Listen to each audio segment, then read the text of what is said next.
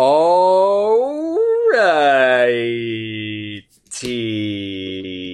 then, buddy. What are you throwing back a can of Mountain Dew there? Mountain Dew Baja Blast Zero Sugar. Wow, Baja Blast is it not only is it a classic Mountain Dew flavor,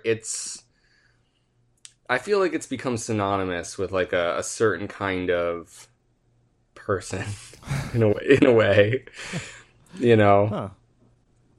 Not to say anything of people who drink Baja Blast that sounds negative. When you say it like that, it sounds like I'm implying something negative, and I'm not. Okay, so what Um, type of person are you referring to? to me, it makes me think of like someone who's really into gaming because like Hmm. Mountain Dew would do a lot of like video game promotions, and I remember like when Halo 2 or 3 was coming out, they had like a game fuel flavor. Um, Now I know that if I'm pretty sure I have this right, that Baja Blast is strongly tied to Taco Bell. I think Yes, you are that correct. Taco Bell and Baja Blast, there's like some sort of connection there. It's like the Spacing Guild and the Ixians, like they're their own separate entities, but they are like strongly intertwined.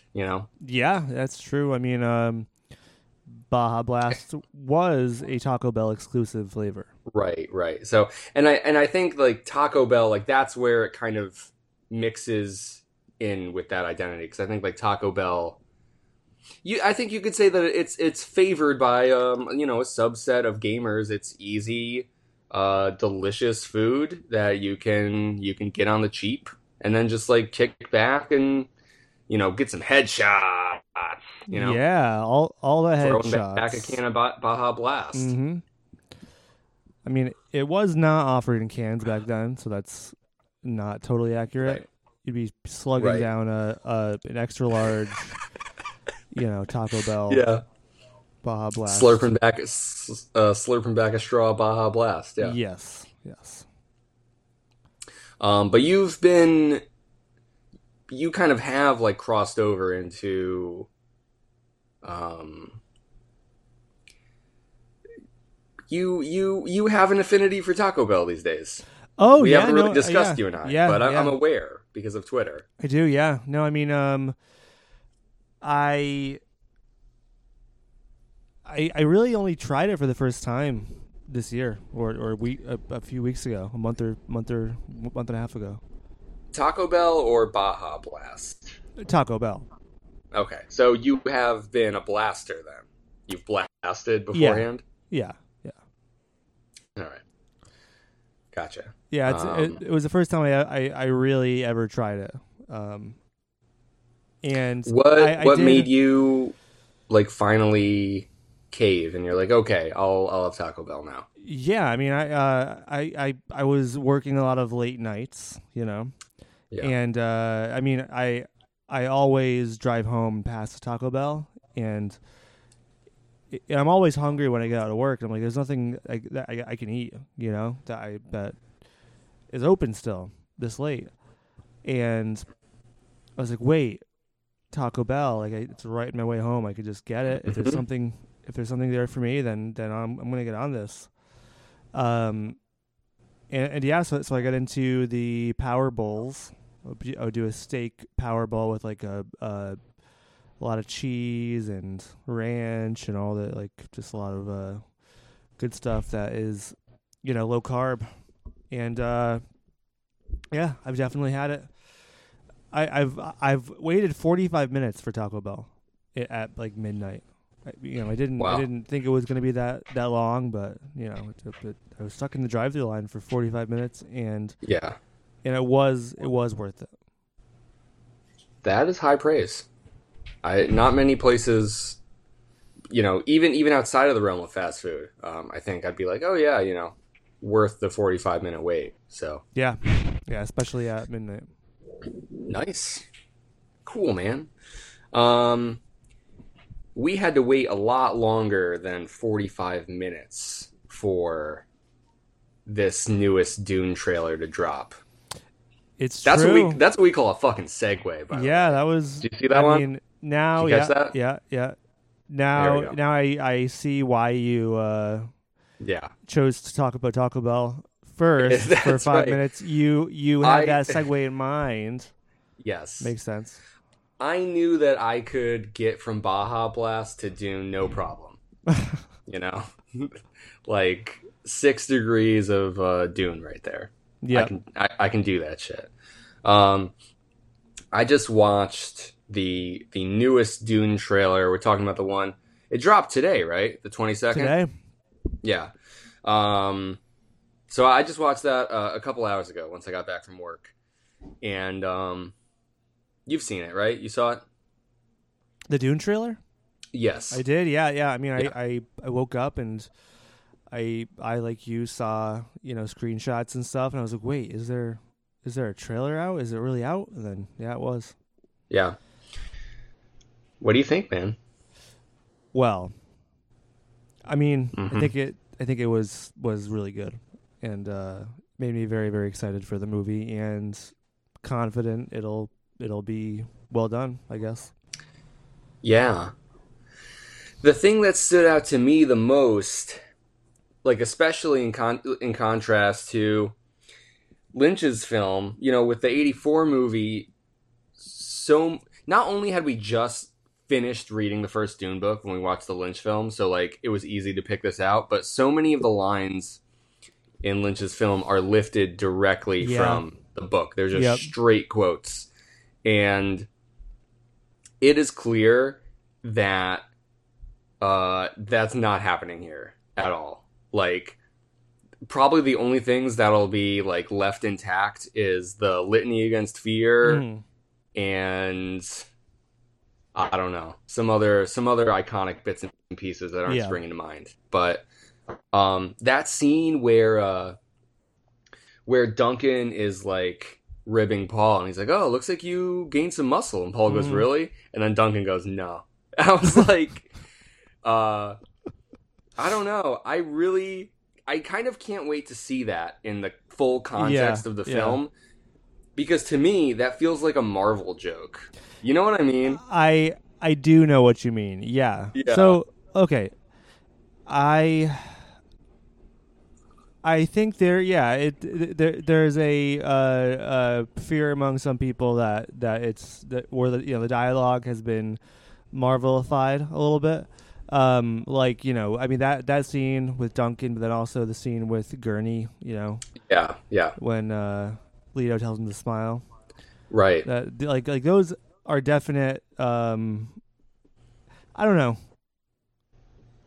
If they were in Marvel movies, they would probably be the least offensive of all of them. So I feel like it's. Sure.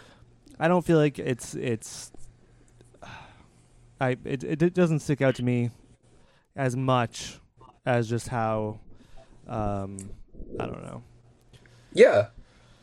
How dumb they sound in the context of Marvel movies, Right. That's fair. That's fair too. Like you of course you can have things within a Marvel film that would work in other films and not work in others, or vice versa. So to have something in common with Marvel isn't damning. No, I don't mean that as a bad thing either. So yeah, I mean, I think it did well to actually, like both of those moments did really feel like like appropriate for the characters. It wasn't any like out of character kind of moments. Yeah, I actually wanted to talk about that quick, because for as short as it's actually not a short trailer, it's like 3 minutes. Yeah. But like for as small as those scenes within the trailer are, they might speak of something greater, because like my thought actually was a little different from that. Only because like I feel like Gurney isn't so self-serious.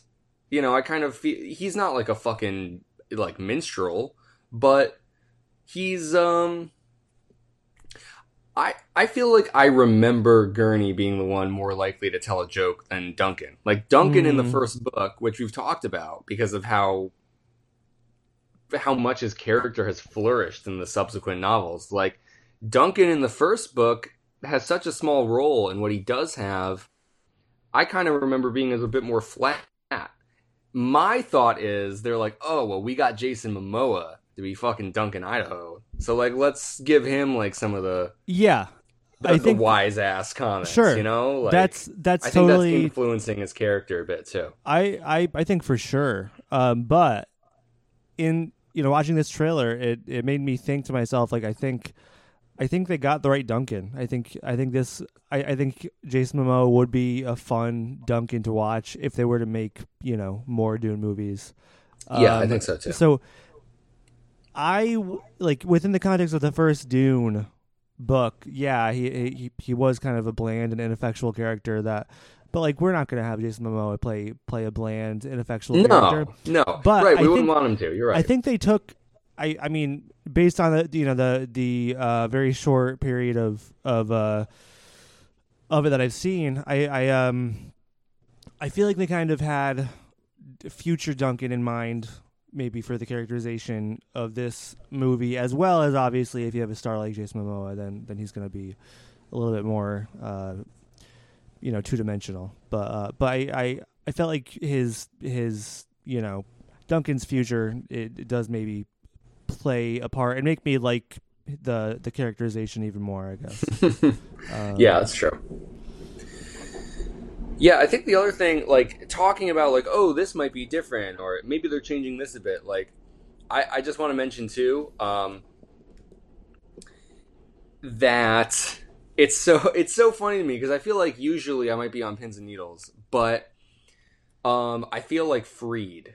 I don't care. Like I am all hyped for this movie.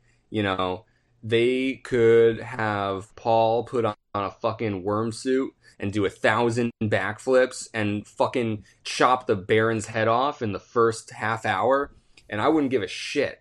I don't care what they do in this Dune movie. Like, I have never felt, because I've never had this experience of like reading a series first, so it's weird for me. But I have never felt such like um I've had such a personal ownership, or like a personalized headcanon in a way of like a universe as I have with Dune. Yeah. Like I am so stoked for this movie because I'm really interested to see what like this team's collaborative effort and like what their interpretation of Dune is going to be on such a big grand budget.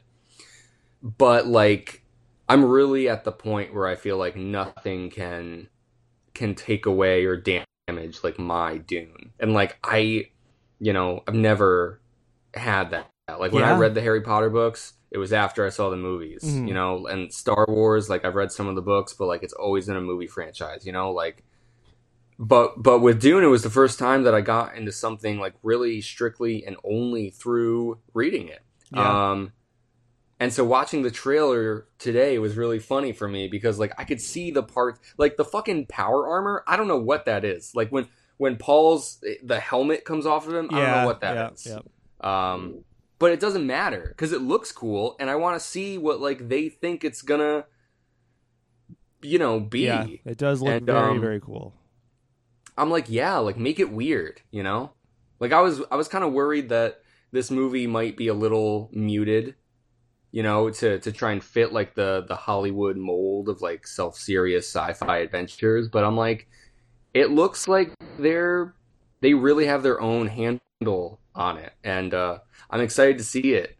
And like, I just really love Dune, and I love that other people love Dune, so it's fucking cool. Yeah, You know? it's been a blast watching this all come out and reading everyone's thoughts on it and everything, and Dune Twitter discourse is fun. Yes. But yeah, I mean, I'm happy that there's going to be some license that's being taken because there's a lot that does happen off screen in the book So there really is a lot of opportunity to kind of engineer interesting, so scenes that maybe were not you know uh, written in the book. So I'm excited to Yeah. kind of get a different. Yeah, I mean, just like experiencing the story from a different angle. Yeah, exactly. Right, because we've already read the book, like we don't need to Exactly. Yep. see the one for one version translated onto the screen. Um, that has its own place, but like it's not what I would be as excited for. Like No. watching this trailer made me more excited to see the things that deviate Yep. from what I understand from the book. Yeah. Like Yeah. it makes me realize that that's what I want to see even more. So, um, yeah, I hope we get that in some way. And it's like it's weird.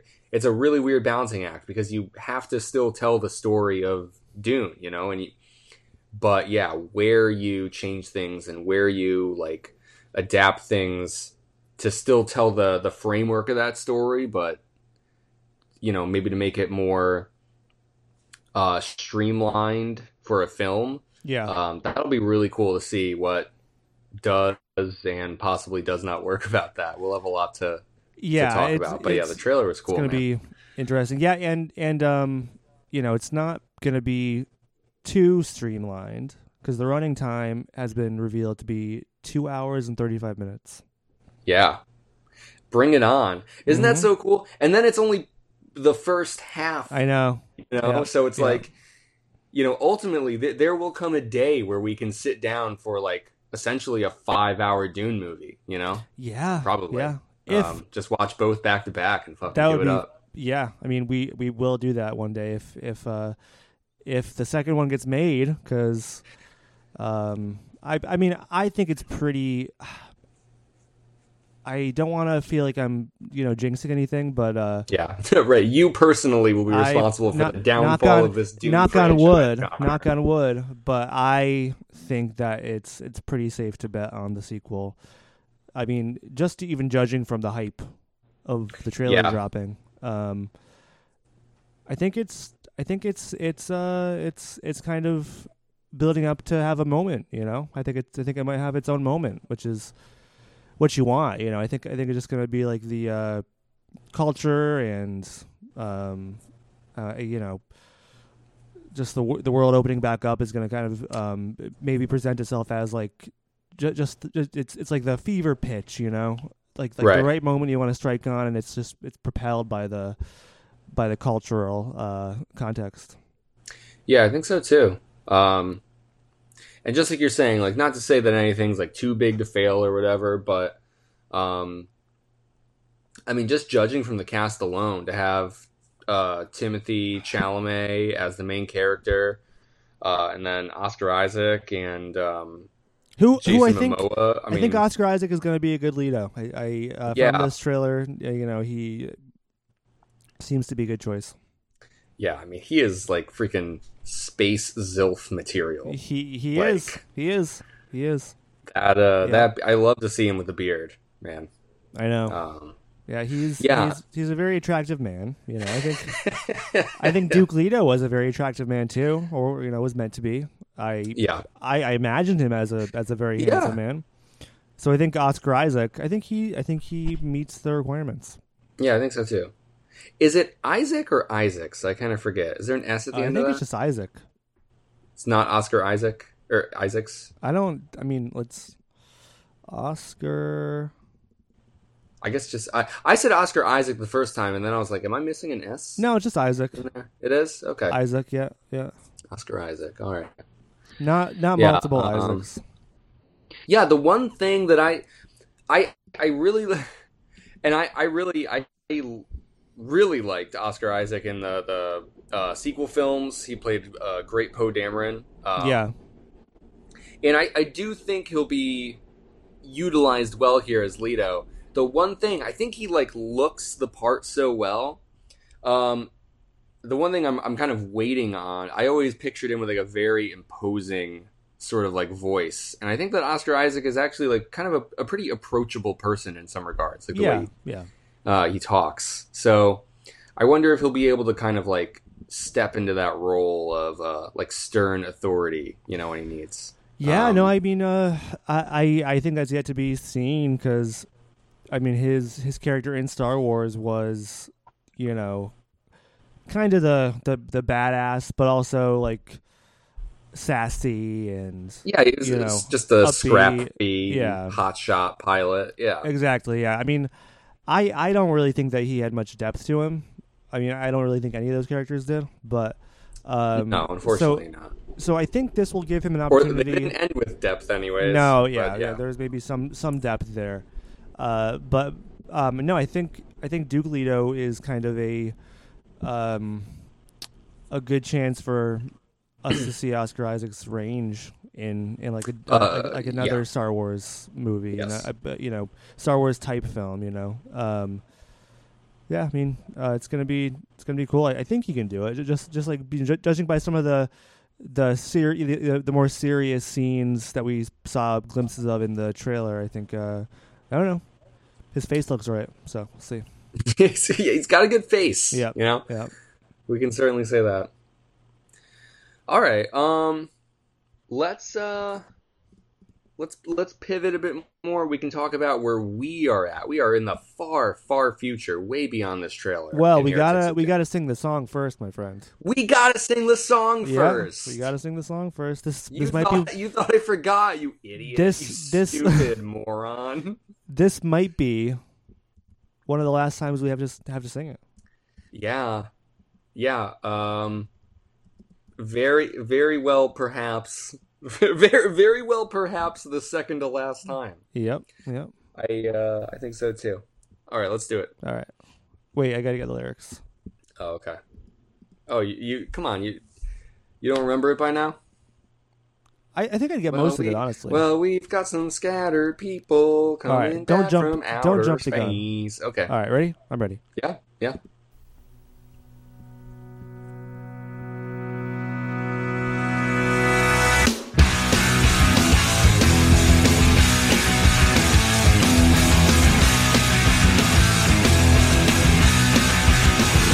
Well, we know there's scattered coming back from outer space. Reminds me of the golden past. Humans fled from Reno's wrath. Has everyone forgotten their purpose in this life? Duncan's memories have been erased. Reverend mothers repeat mistakes while learn from the past and present. Heretics of doom. Story to tell and we are reading. They see the past and present and the future too. Get back to actors, heretics of doom. We did it. Sick. I knew you knew it. I mean, I had the lyrics pulled up, so. Okay, but even if you didn't, you would have known it. I would have gotten most of it, I think. You would have known it in your heart. My heart of hearts. I had to stop there for a second. I missed the line, but you probably won't be able to even hear me, so it doesn't matter. Probably doesn't even matter. Well, it might matter. Real quick before we keep going, because it is a bit of a tradition for us to talk about if we think we're done or not, and then we can argue for a bit. Yeah. But when I started reading this section, these 5 chapters, I was looking at it and I'm like, yeah. I think 2 episodes after this one, I'm like, we'll probably have to break it up, even if there won't be a lot left. But then I got to the end of this section, and I think what's left will be the same amount. Yeah. It looks like 5 chapters, it does. or the equivalent in pages. So. It does. I mean, so here we are. What if it's 7 chapters? Or 6 chapters. We're at the impasse. We need to pick one. You know where I stand. I do. And truthfully, we have not seen eye to eye to this in the past, but I think we finished the book. Yep. Okay. Because even if it is a bit more, just judging by what seems to be the amount of pages left, I think it'll be roughly the same amount that we're going to talk about today. Sure. You know what I Yeah, mean? yeah. So I don't know. Like you know, I do and I don't want to know how many chapters are left. Yeah. But I'm not gonna look. You know, we just fucking fly by the seat of our pants, and that's how we do things here. Yep. I think we just fucking finish it. It looks like we're done. You know, I think so too. Yeah, I think we have reached the finish line here. Are you? Almost. It seems like we're kind of coming to this realization, or maybe came to this realization as we were reading too. Like, because I guess what I mean to say is, when I started reading these 5 chapters that we're going to talk about in just a second, I didn't realize that we were at the second to last episode. Mm-hmm. And then it felt like all of a sudden, like, oh, like this is really the end. I know. Yeah. Yeah, I think it you know, because in the beginning, some of our predictions, I think maybe you were like, yeah, I think that the second half of the book will be like, you know, them on Arrakis and Duncan and Shiana, you know, meeting up and stuff. But like, it looks like in classic Frank Herbert fashion, we got all of that in one fell swoop. And it's not as much of any one thing that you expected or wanted, but it's all there. Yeah, it really is. Yeah, these 5 chapters are going to be interesting to discuss and break down because, like, a lot of different things are happening at this point in the book. Like, sometimes it feels like when we're getting closer to the end, like the characters are more consolidated, and that is happening. Like, we are like kind of like coalescing as Herbert does. But like each of these 5 chapters like focuses on a very different thing. I almost felt like I got like some whiplash going through these chapters because I felt like I was more ready for things to be settled than Herbert was at this point. Like it's like things are still being added, you know, things are still being expanded upon rather than like focused in on in some ways. Yeah. And we're going to talk about that. So let's talk about that. All right, yeah, let's do it. Are you ready to jump into chapter 1? I am, you know, like last time it's been a while for me and it's been, you know, crazy few weeks. I know. So I'm probably gonna forget some things, but I'll take your lead. Cool. Yeah, that's okay. I have gotten into the habit of just taking some notes as I go through these chapters, which has been helpful because like you'll be ready to podcast and then I'm not. Or I'll be right. You know, we haven't had a very good like work schedule for being on the weekly podcast thing. No. So, and that's okay. Like it's too bad to be this close to the end and to feel like, wait, what's happening sometimes? I know. But, you know, that's life, man. Here we are. We're living it, you know? That's okay. So, let's go through chapter 1. I'll lead you through it. Let's see. I gotta look at it, too. Okay. This is Taraza arriving to Arrakis. Mm-hmm. Arriving at Arrakis. She's at Arrakis. and she meets up with Odrade, of course. And Odrade is like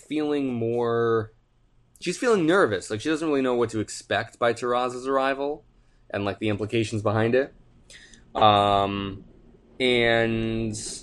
not only do Taraza and Odrade get to have a private conversation, but then they bring in Shiana, and Shiana is kind of like tested by Taraza, and you know, really looking to see if she has the potential to be a Reverend Mother, but like even more than that, they are already talking about if she could be a Reverend Mother superior. Like they are literally within like 5 minutes of Taraza meeting her, Odrade and Taraza are like, you know, she might take your role, Taraza. She might be you. Like, which seems like a pretty big deal to like, you know, be like discussing that so early on. But maybe that's how it works. You know, maybe you're kind of bred for that role, or groomed for it rather. Mm-hmm. But I have my notes here. I can go through my notes. That's kind of like the broad outline of this chapter. Is there anything you want to mention from just me saying that, or should I go into what I have written down? No, do your because thing. I'm a little iffy. Do your thing. Okay, yeah, because my memory's a little iffy too. So Okay. But okay, so there's this one. Let's see. There's this line where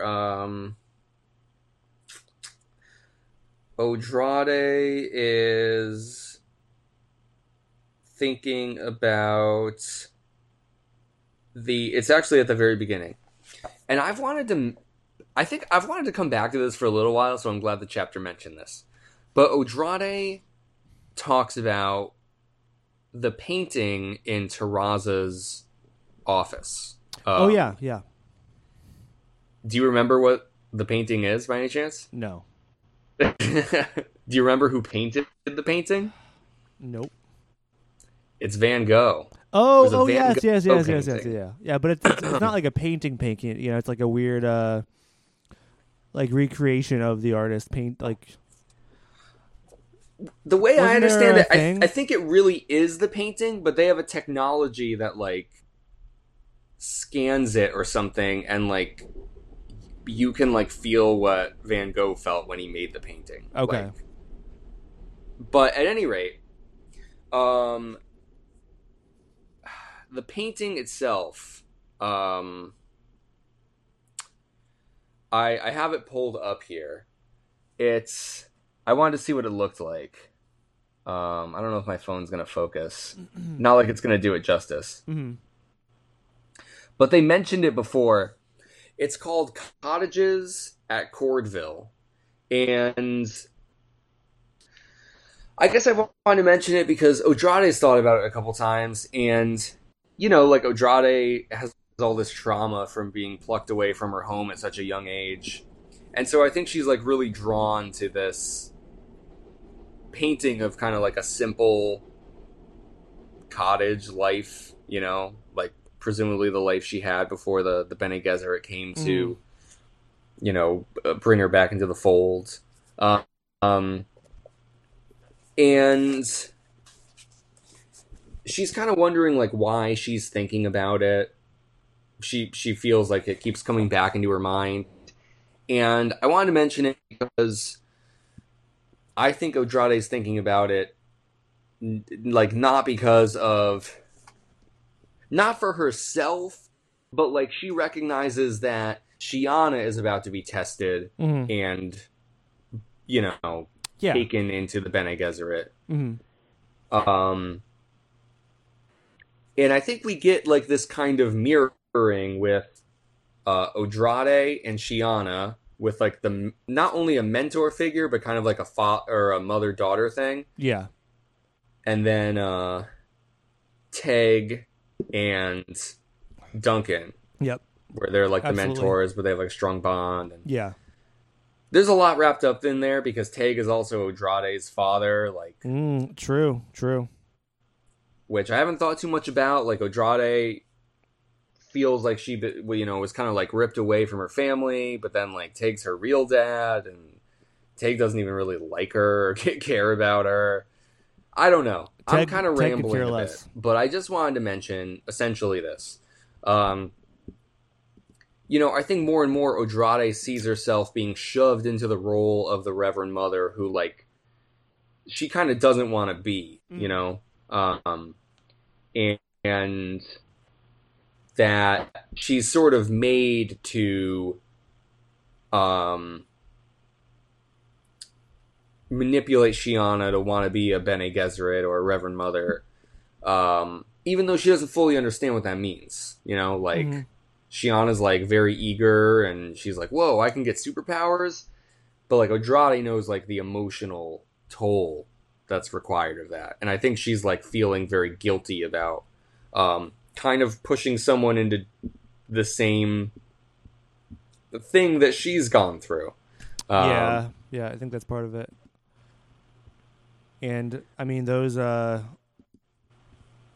like those feelings, are something we know that she does let inside of her, and that's rare for a Bene Gesserit to do so.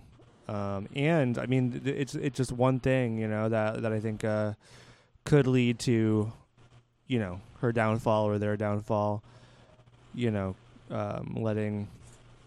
Letting Shiana, actually cause her to maybe break the rules of the sisterhood.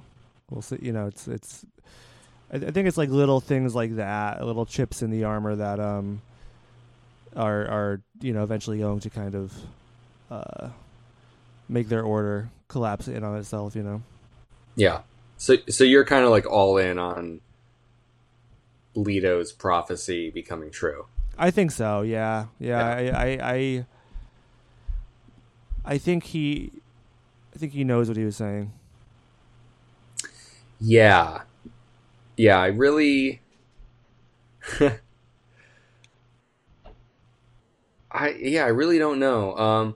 I think that Herbert has a tendency to side with or to give Leto like the viewpoint of like clarity, So I think if Leto is saying that the Bene Gesserit are like kind of doomed to fall apart, that he's probably right too. But it's weird because to be following so many characters in this book who are either Bene Gesserit themselves or strongly tied to the Bene Gesserit, it kind of feels like, well, if they fall apart, like what's left? Like these are the characters we have. Yeah, yeah. I mean, judging by the next book's name, I don't think that we're going to see the downfall of them in this book in real time. I think it'll be. I mean, hey, maybe that degradation will be the plot or part of a plot of the new in the next book. I don't know. I know we're close to the end, but let's not get too ahead of ourselves. But I definitely do. I also have like one eye on Chapter House as I'm reading. Yeah. This shit. It's like, what is going to carry over? You can't. Yeah, I mean, you can't ignore knowing the title at least of the next book while you're reading. Yeah. The previous one. Yeah. Yeah. So at any rate, I like that. That painting is still brought up and relevant. Like I think that's like such a cool detail to have for Andrade's character. I like that. Oh, let's see. Here's another one. It's for my copy. It's the bottom of page 371. Oh. So Terraza and Andrade are talking about the Reverend, or no, sorry, not the Reverend Mothers, the Honored Maiders. And here's what they said. Let us make no mistake about this, Andrade said. They have surpassed the sexual skills of our imprinters. Whores, says Terraza. Yes, they employ their skills in a way ultimately fatal to themselves and others. They have been blinded by their own power. I think we're going to have a bit more to talk about this, but this has been mentioned before, and I read that line and I had to stop and think, like, what is Herbert saying about, like, I don't know, like the use of sexual power? Like, I think that the Bene Gesserit are kind of like propped up as the protagonists here, and the Honored Maiders, of course, as the antagonists. That doesn't have to mean good and evil. Like, of course, the Bene Gesserit are responsible for a lot of ill in the Duneverse, and Herbert knows this as well. So they're not heroes by any stretch. But I think that the Bene Gesserit is kind of like colored to be a bit more in the right of the argument here. And so I'm like, I don't know. It seems like a weird condemnation almost of like sexuality for its own pleasure. Like it feels like, and if I'm reaching here, tell me. But I wanted to talk about this because what I was thinking when I read that line is like, well, the honored maters seem to be like representative of like this very extreme, it's like sexual energy and force, and almost like they revel in it. And the Bene Gesserit, like, of course, have like all this sexual knowledge, but like it's aimed at a goal, you know. It's done in service for something else. It's not just to have like mind-blowing sex, and it's not for the honor maters either. They're trying to control people, but like the Bene Gesserit have said this several times. They're like, well, the honor maters can't survive this way. Like their powers of like sexual force is like almost too amazing to control. Like it's going to be their own undoing. What's up with that? Do you have any thoughts on that too, or I don't know. I think it's yeah, it's hard to pin one as, you know, good or bad. But we obviously are on the Bene Gesserit side. Just but I don't. It's not a. I don't think it's a condemnation of sexuality, you know, from Herbert. I think it is what the biased Bene Gesserit reaction would be, you know. So yeah, it's you know, very heated, definitely, and you know, I don't think Terraza has like that much prescience, you know. I think that's been stated. So it might just be, you know, a more of a wish on how the animators you know, fuck themselves over.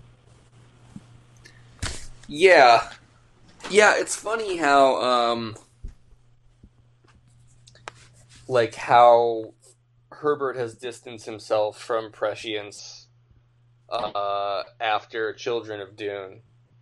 I mean, I guess even more after Messiah, really. Dune and Messiah deal so much with prescience, and even as early as Children of Dune, like, Herbert makes some very deliberate moves to get away from that in different ways.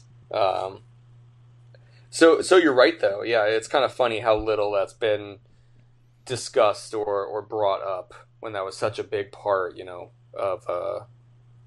of the story and even of the Bene Gesserit early on. Yeah, I mean, you know, you'd imagine the Mother Superior to have, you know, a vast amount of prescience, but, you know, seems like she's one of the modern order with the least prescience. So it does seem like there has been a decrease in their reliance on that kind of thing. In that it's been bred out of them to a certain extent. It's still a tool in their pocket, but it's not the way it was, you know. Right. Yeah, maybe a mix of like. It sounds like at this point they have like enough spice, but you know they certainly have less of it from Leto, of course, and then also, you know, just. Like it seems like the Atreides genes for prescience is so strong. Like if you're not an Atreides trying to see the future, it almost looks like it's like, well, what are you even doing? You know, like yeah, sure, yeah. All right, okay, two more quick things. Page 373 for me.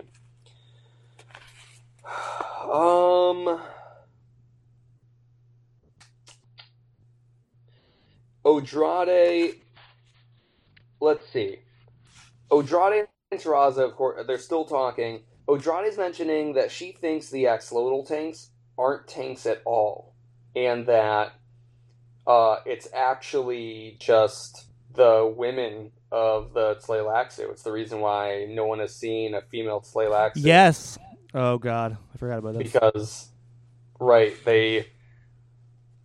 I just birthed them. And Terraza's like, what, the amount of things you would have to like calculate for is insane to try and do that. That in and of itself does raise a lot of things, and the later chapters discuss that a little bit too. But I thought it was interesting. Terraza's talking about like how Odrade is manipulating Waff, and Odrade says it's a response, but she says that is of course the lever I am using. Yeah. It's such a small thing, but I wanted to mention that because that felt like such a Herbert line. It goes back to Yue in the first Dune book when they're talking about. I think it's the Harkonnens talking about Yue when they're talking about like how do you break the conditioning, and Peter is like, well, everyone has a lever, like you just have to find out what lever to pull in order to get someone to do what you want them to do. And so it was cool to see that language like crop up again here, because I was immediately like, oh shit, like I mean I didn't even realize that. I recognized it, but I mean it's a it's a funny thing that I mean we haven't really even seen more of what's it called, the thing that prevents Yue from the Imperial conditioning. Imperial conditioning, yeah. That's an aspect that I wish we saw more of. Yeah, but you know what is so funny? That in a small way does come back in one of these chapters. I'll remind you of it when we get to it, if it's not the top of your head. But yeah, okay. And lastly, Terraza, Odrade's thinking to herself, like, from their conversation, that she feels like Terraza wants her as an enemy. Yeah. And it's like, well, does Terraza want Odrade as an enemy to make it easier for Terraza to like justify killing her? Like if Terraza can convince herself that Odrade is her enemy and that they're at odds, would that be able to like bypass whatever emotions she's struggling with in order to break the final Dar and Tar connection? Yeah. So that's still all hanging there. We don't really get anything with that afterwards. And yeah, I didn't really talk about the whole thing with Shiana, but that's all really interesting. But I feel like the real core of this chapter is still between Odrade and Terraza. So yeah, that's what I wanted to discuss from it. Do you want to move on? Do you want to say anything else here? How do you feel, man? I feel good. I'm done with that chapter. I'm along for your ride tonight. Yeah. But I do have to pee, so let's take a. You got to pee already? I got to pee. Baja Blast is really coursing I've had a through Baja Blast and a Coke Zero Sugar Cherry. I'm just lugging these bad boys back, so I got to go pee. But we'll be back in just a moment. All right. So chapter 2. Chapter 2 is Duncan following his guide through like these animal paths. They're kind of going through sort of a foresty environment across like a mountain path. It sounds like some treacherous terrain. And Duncan's just trying to figure out what the fuck's going on, really. Like, he's kind of wrapped up in this whole thing. He's kind of found himself, like, in another plan, Like, he has a bit more say in this. But like ultimately, he's kind of swept up in like this larger design yet again, Mm-hmm. and he's kind of just trying to like get his bearings. He's like, "What the fuck is going on?" Um, but a lot of this chapter has to do with like him kind of like coming to terms with letting other people lead Mm-hmm. and um, I don't know, trusting other people too in a way. So the chapter itself is really just Duncan and this guy walking. But it has a lot to do more to do with like their dynamic. Um, what did you think about this chapter? Do you remember it at all? As I yeah, no, I do remember it. I think it's just like more frustration from Duncan. About yeah, not leading. I mean, he's like a fiercely independent person who like I don't know, cannot bear not having freedom. So I thought that that is interesting that his entire life in this body, he has always been just a player and part of somebody else's plan. Um, and the guy that he's traveling with is interesting too. He's of very few words, right? And he changes the name that he calls Duncan and won't give him his real name. right. Yeah, there's definitely this idea that like they're not just putting on a disguise; they have to like commit to changing their whole Yeah. identity in order to try and like slip by. Um, which yeah is a tough like thing for Duncan to do and to reckon with. Like I think especially after like the awakening of his memories, like Duncan's existence as a Gola has been entirely caught up in identity and like trying to figure out Yeah. who he is really, who's like living inside of him, and now he's kind of being asked to forget those things and to kind of don the mantle of someone else for a time. Um, and yeah, I think everything he's been like taught and conditioned has kind of like set him up to fight against that. So he has to like really let go in this chapter in a lot of ways. Yeah. Yep. He has to. So it's cool to see that growth from him. I think I don't know if every incarnation of Duncan would be capable of that. Like the Duncans in God Emperor would like go mad. Yeah. Yeah. I think it's one of those things that kind of differentiates the various Duncans throughout time. Like, I think him like awakening into Leto's empire and to see what the Atreides have done, like, kind of always caused this like insanity. But in this after period,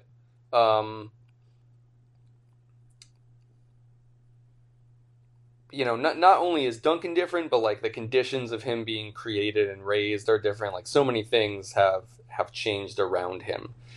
So it's cool to see him, be able to, I guess, relinquish some of that control and like that fierce devotion to his own independence, I guess, in a lot of ways. It's a small chapter, but yeah, it does like showcase a lot for him, I think. Yeah. So it's cool. Yeah, it is. I think it's a good example of slight growth throughout millennia. Like even though he's dying and being reborn over and over, again and always kind of starts at the same point. It gives me the feeling that that somehow after all this millennia of copying this one person, that they're slowly they slowly are changing each time, gets a little bit farther away from where he started, Yeah. Yeah, I think somehow they are, and I don't really get it either. It reminds me of that line in God Emperor where Duncan feels like he could like reach out and like touch the 1,000 other ghost lives that are like right next to him, Yeah. I think in Herbert's universe, like there is something there, even if it might not make logical sense. Mhm. It's not something tangible or traceable, but like I definitely think there's a case to be made for the fact that that creating Duncan so many times throughout this vast stretch of time has changed him for sure. Yeah. I mean, it would be interesting someday to like have that barrier be busted through, where it'd just be very interesting to have a Duncan where he can remember all of his thousands of lives. Yeah. Yeah, he would kind of be like the ultimate Reverend Father Kwisatz Haderach, Yeah. whatever. Yeah, right? Um, And that could be a danger of making a Duncan the Kwisatz Haderach, because it makes you think like maybe the Kwisatz Haderach could break through that shit and actually look into past lives, like maybe it would function Yeah. as sort of the lineage of Atreides that Paul and Leto could see. right. Yeah, yeah, to see yourself, dead or killed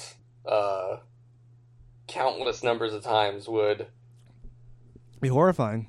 would fuck anyone up. Mhm. Yeah. Let alone someone with like incredible power. Yeah. We'll see. The Reverend Mothers are still worried about that too. I mean, They are, yeah. Yep. even now, Terraza and Andrade were discussing that too, I believe, and they're still kind of like, well, Terraza pretty much feels like, oh, that was part of the thing with Shiana. Terraza feels like they gotta like abort the whole thing, and that Yeah. they gotta kill the Gola. Yes. And Shiana has to kill Terraza's Duncan. like, well, I don't think Teg's gonna do it, and I don't even think Lucilla's gonna do it. But you know who might do it? Mhm. Shiana. Yep. That's part of why they're trying to bring Shiana Yes. into the Yes. fold Yep. so Yep. readily. Yep. That's interesting. Yeah. I mean, I don't see it happening for an instant, No. but it is interesting that that's where Terraza's head is at. Yeah, I That mean, they just got to scrap the whole thing, and yeah. The plan didn't go right. This could be bad. Yeah. yeah. I know a lot of things have gone wrong in this book, but it's funny, like, for all the shit that went down, for, like the Tleilaxu attacking the keep on Gamu, and all the characters getting separated, and Odrade aligning with the Tleilaxu, this and that, like, it seems like the biggest reason that the Gola project isn't going to work is that Lucilla didn't fuck Duncan. Exactly. Because he's not imprinted on the Bene Gesserit. Mm-hmm. They're like, well, we gotta stop this now. Yeah. Like, Yep. because we do not have a handle on this situation at all. That is for sure the biggest reason they have to end this. Right. It's just funny because like they do, it like in a way it's like they wouldn't care.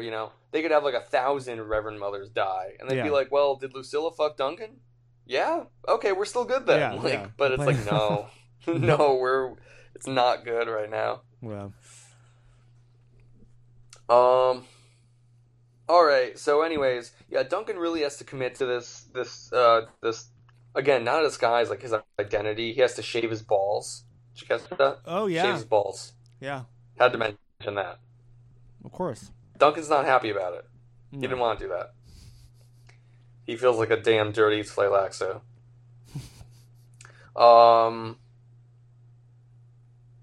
Yeah, I don't know. Some of these notes I don't even fully remember. Duncan's thinking to himself about all the things he's swept up in. He feels like Teg's. He doesn't know if Teg is alive or dead. He feels like Teg's sacrifice might be might have been something that kind of like did imprint on him, or like it kind of ensures his loyalty to the Bene Gesserit. He thinks about that, and so then that got me thinking that Duncan's imprinting was successful. Someone did imprint on Duncan, but it's not Yeah, Lucilla; yeah. it's Teg. Hmm. And so it's funny, like after all this shit, ultimately Duncan is still loyal to an Atreides, you know? Yeah, Um, yeah. like at the end of the day, it still boils down It's to always in the Atreides. yeah. So it's funny, right? Like I I don't know. It's one of those things. It's like the Bene Gesserit try to control every facet of these things, and they never can get like every single minute detail down. And it's like, well, in some ways, like their plan worked. Like Duncan was imprinted on, but it just wasn't Lucilla. Yeah. I mean, yeah, it's true. And then now, if Duncan sees Tag break form with the Bene Gesserit, he might do the same.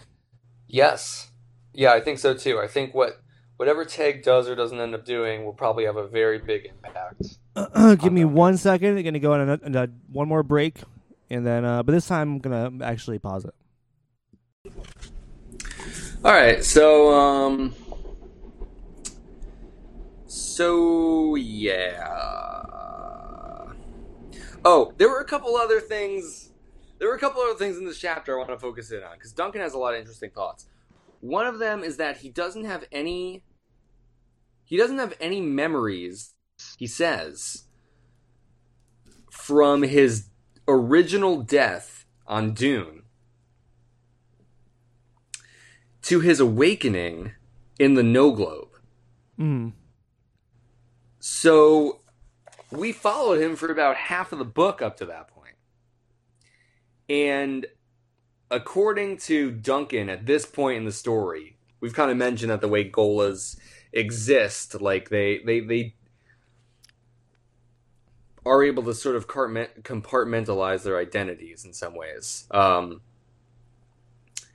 But at this point, Duncan is saying he doesn't remember anything from this book, from before he was awakened in the No Globe.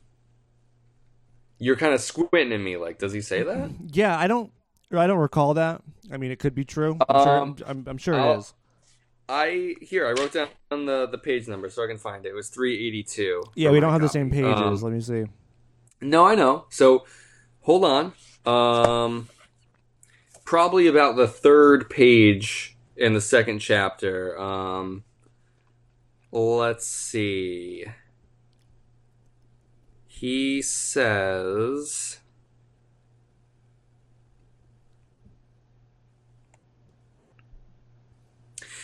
Here we go. The night's exertions increased Duncan's familiarity with his new flesh. How young this body was. A small lurch of recollection, and he could see that last pre-Gola memory. He could feel the Sardaukar blade strike his head. A blinding explosion of pain and light. Knowledge of his certain death, and then nothing until that moment with Teg in the Harkonnen No Globe.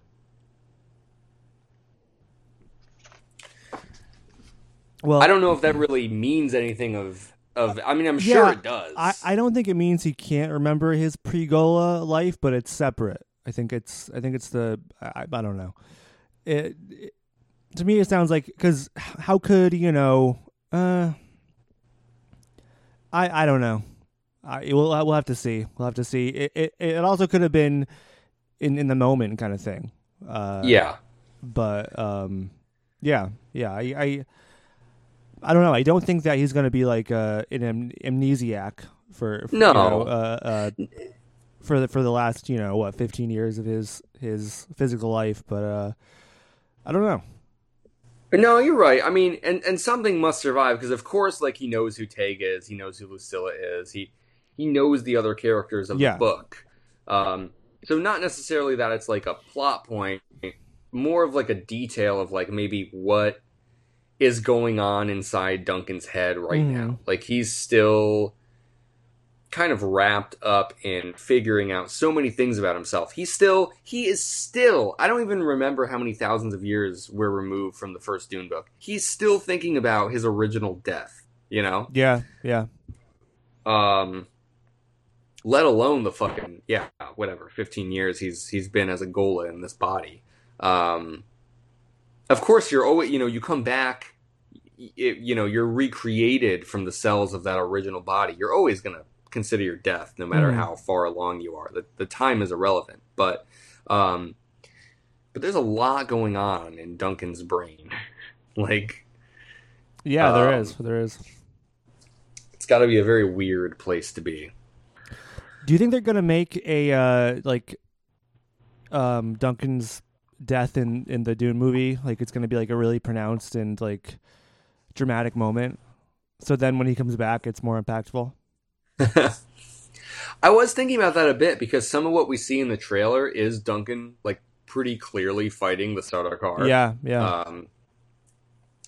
So I think what we will get, where the book kind of ends with the door closing on Duncan, and you only see it from Paul's perspective. He just leaves after that. I think we will see it happen. Like I think that moment will be more, just like you said, more pronounced. I really do. If anything, like it'll make for good drama in the film, and they might be thinking in the back of their minds like, if this really catches on, then this could be a very big moment going forward. It could be, yeah. I mean, I wonder if like that's part of what they use to pitch, Momoa on taking the role. They're like, it's like kind of like a side role in the first movie, but then you become a main character. Like, if it's like this massive franchise, right? Yeah, of course. Hollywood's very laser focused on franchises, so yeah, could be a big pitch. That could also be something that would scare away other actors too, though. Like maybe you just want to do the one and done. Well, no, I think as somebody who's fucking Aquaman, That's true, right? That's true. He's pretty ready for that. I think he was looking for the franchise. I don't think they're gonna be making more Aquaman, movies. As far as I have heard, I don't think it did that well. No, it's funny too because from what I heard, a lot of people liked it, which is I didn't see it, but oh really? I heard a lot of people thought it was like kind of fun and ridiculous. Oh, okay. I assumed it was just like a bomb. Yeah. Well, I mean, financially it made. I don't know. I really don't know. But anyways, regardless, it certainly didn't do anything where we're getting like Aquaman sequel after sequel. No. So it's whatever. But I think that's what Momoa wanted, and I think right. I mean, this is all speculation, but maybe that was one of the things about Dune that excited him. That's a good point. But that'd be it does seem that Duncan's role in the book, the first half at least, is also maybe more pronounced with having Momoa in the role. Yeah, I think it's got to be in some ways, right? Like, you're not going to get Jason Momoa to do two scenes, and then we might even get some of the scenes that are only talked about. Like we know that Idaho goes ahead of the rest of the Atreides to live with the Fremen. We might get some scenes from Duncan's perspective with the Fremen before the Atreides even come to Dune. Yeah. Who knows, man? Who knows? We might get a scene of Duncan and Liet Kynes talking together before anyone else even shows up on Arrakis. That would be pretty interesting. Yeah. So there's fucking so much opportunity for, just like you said, for interesting things like that. Yeah. Yeah. Man, stop it! Don't get ahead of your. Don't. I know. Get ahead of ourselves. I know. I can't. I want Jason Momoa to be in 6 Dune movies too. But, come on. Okay.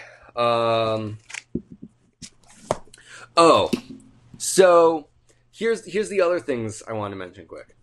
I'll try and go a little faster, I guess, but part of how this chapter ends with the guide, Ambitorm, and Ambitorm, yeah. I forget what he says his other's name is. He mentions that they're going through the pathways that the animals would take. So Duncan's like, well, what if a scanner, sees us or something? And he's like, well, they're only scanning for, they don't care if they see life forms. They're looking for us, So if you act like an animal, then all they're going to see is an animal, because their instruments aren't going to be so clear. They're going to fly high in the sky. They're very overconfident. It's easier for them, whatever, So if you act like an animal, they're going to think you're an animal. Two things I really liked about this. One is, I don't think it's ever necessarily made super. I mean, it is clear, but they're never called it. But essentially, the people doing the searching here are Harkonnen descendants, right? I mean, we're on Gamu, the present day incarnation of Giedi Prime, the Harkonnen homeworld, of course. So they're not really even called Harkonnens anymore, but they're Harkonnens, right? Yeah. Mm-hmm. That's how I think of it. And I bring that up because the Harkonnens still don't make any distinction between human beings and animals, which is really important in the Dune world. Yes. Because that still goes back to the Gom Jabbar test, where the Bene Gesserit are testing to see if these people are actual human beings or if they're simply animals, quote unquote. Mm. And that was always kind of the short-sightedness of the Harkonnens, and that's where a lot of the layers come from of the Baron being killed by the Gom Jabbar at the end by Aaliyah. Herbert does a very good job of having real themes woven within the events of his story. And so I feel this is a very deliberate move here, where it's well, if they act like animals, the Harkonnens aren't going to think fucking twice, because they're not even cognizant enough to make the separation themselves, Yeah. And then this guy, this Ambitorm, it also felt very Fremen to me. It's if you can make yourself a creature of the environment, then no other creature will look twice at you, And on Arrakis, that meant, walking without rhythm, not attracting the worms, only moving at night instead of the day. Yeah. But, the Fremen had to adopt the lifestyle of, the animals to, become a desert creature. That was a big thing. And so that same mentality is applied to a completely different environment, but it still holds true, So it's instead of being a desert creature, you need to be a forest creature, But that'll fool anyone who's, not aware enough to be looking for anything else, So, yeah, that was all cool. I really I feel a lot of this chapter of talking about, or of reading about, Duncan navigating through this environment to get to the city, ever since they left the No Globe, Herbert put in a lot of work to showcase more of what the planet of Gamu is like, and its terrain and the environments. And it's really cool to see Herbert write about a planet that isn't Arrakis. Yeah, yeah. I mean, He same. does it really well. Yeah, he does. I think he is definitely very informed about the environments and the kind of differences that each of his planets kind of have. I think pretty much every planet has been described in a way that's interesting to me, and that this is a good kind of a good change of pace, because Yeah, I think this is like the longest non-Dune planet we've spent time on ever. I think yeah, 100%. Seleucus Secundus might be number 2, but that's I mean, Yeah, and that was more like you would see the characters on Seleucus. It was always about the characters talking on Seleucus exactly. Secundus, Yeah, not about not much Seleucus was Secundus. not much was said about the planet itself. Yeah, that's a good point, though. Just in terms of like the amount of time spent on another planet, I wouldn't have thought about that. But with like all the Carino plotting and Children of Dune, that probably does put it in a solid number 3. I think it. Yeah, for sure. Yeah, but you're right. They don't write a lot about the environment there. So, I mean, much was said about it in know. the first Dune book as a prison planet, but yep. We're led to believe that by the time Children of Dune rolls around,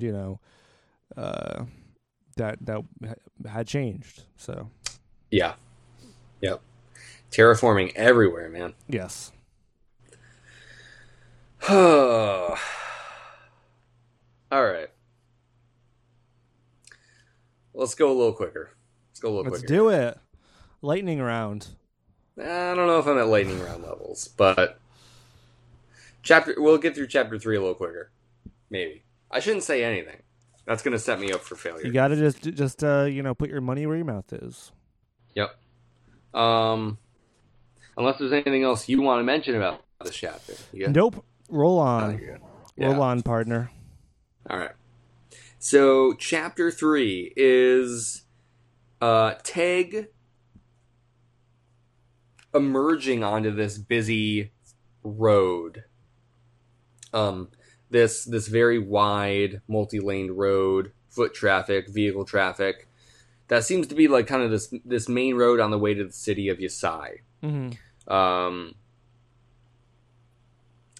And he's still like getting his bearings after, like expanding his consciousness and like achieving the next fucking like form of Atreides evolution. Like, so he kind of starts off like just trying to like slow himself down and sort himself out a bit. And once he does, he ends up trying to figure out how to get to the city. He talks to a farmer who's just on the road, and the farmer kind of has some other people come up and separate them from the rest of the traffic on the road.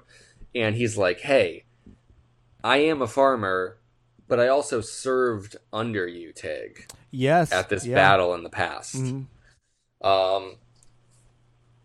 And so I'm going to help you out. They have a car pull up, and they load Teg into the car, and then Teg's on his way. And at first, as I'm reading this chapter, I'm like, what are the fucking odds of that, Herbert? What? I mean, like, think of all the hundreds, if not maybe even thousands of people walking up and down this road. And Teg just happens to emerge out of the forest at this time and decides to talk to this random guy who he doesn't even fucking recognize. And it's just someone that he served under in this fucking battle. And he knows that everyone's out looking for Teg. And they're able to coordinate with, like, other people and get a car pulled up and have him on his way. That's what I was thinking, Connor. That's what I was thinking. Mm-hmm. You're looking at me like you weren't thinking any of that. You don't even think that shit. I'm confused. Wait, so why were you thinking that? because Teg, from what we get, Teg just fucking, bust out of this cottage after like hyper fast murdering everyone. Teg is on like some crazy fucking like DMT drug trip. He's like gone.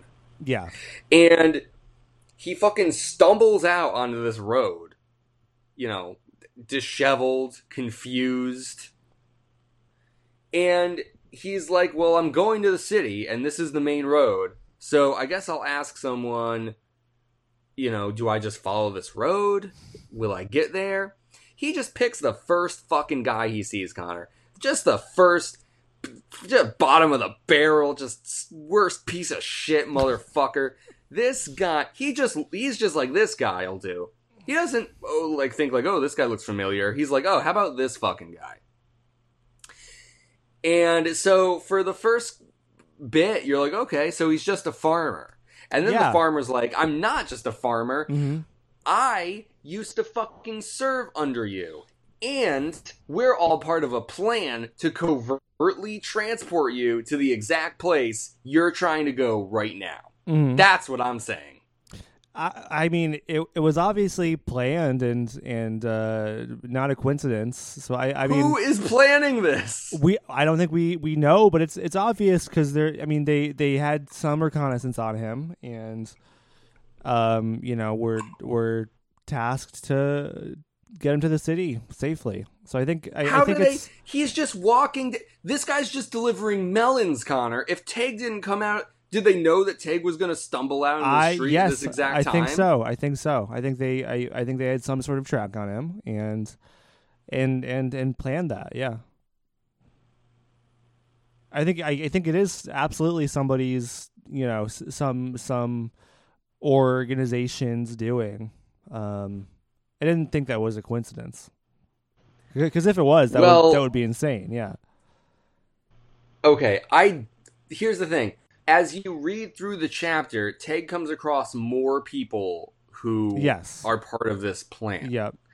And so, like, Teg also kind of comes to realize, like, right, this isn't a coincidence. Like, I'm kind of caught up in something here. But you thought it was a coincidence at that point. Okay, yes, number one. And two, even though it's a plan, it feels like some coincidental things have to happen in order for the plan to work. Like...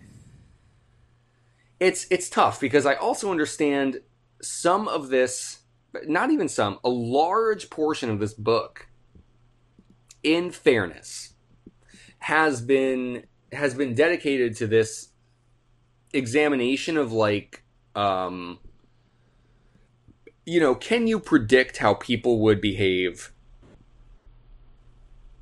if you know them well enough? Mm-hmm. That's like been a big thing ever since Teg and Terraza and Odrade and Lucilla and Duncan have been split up.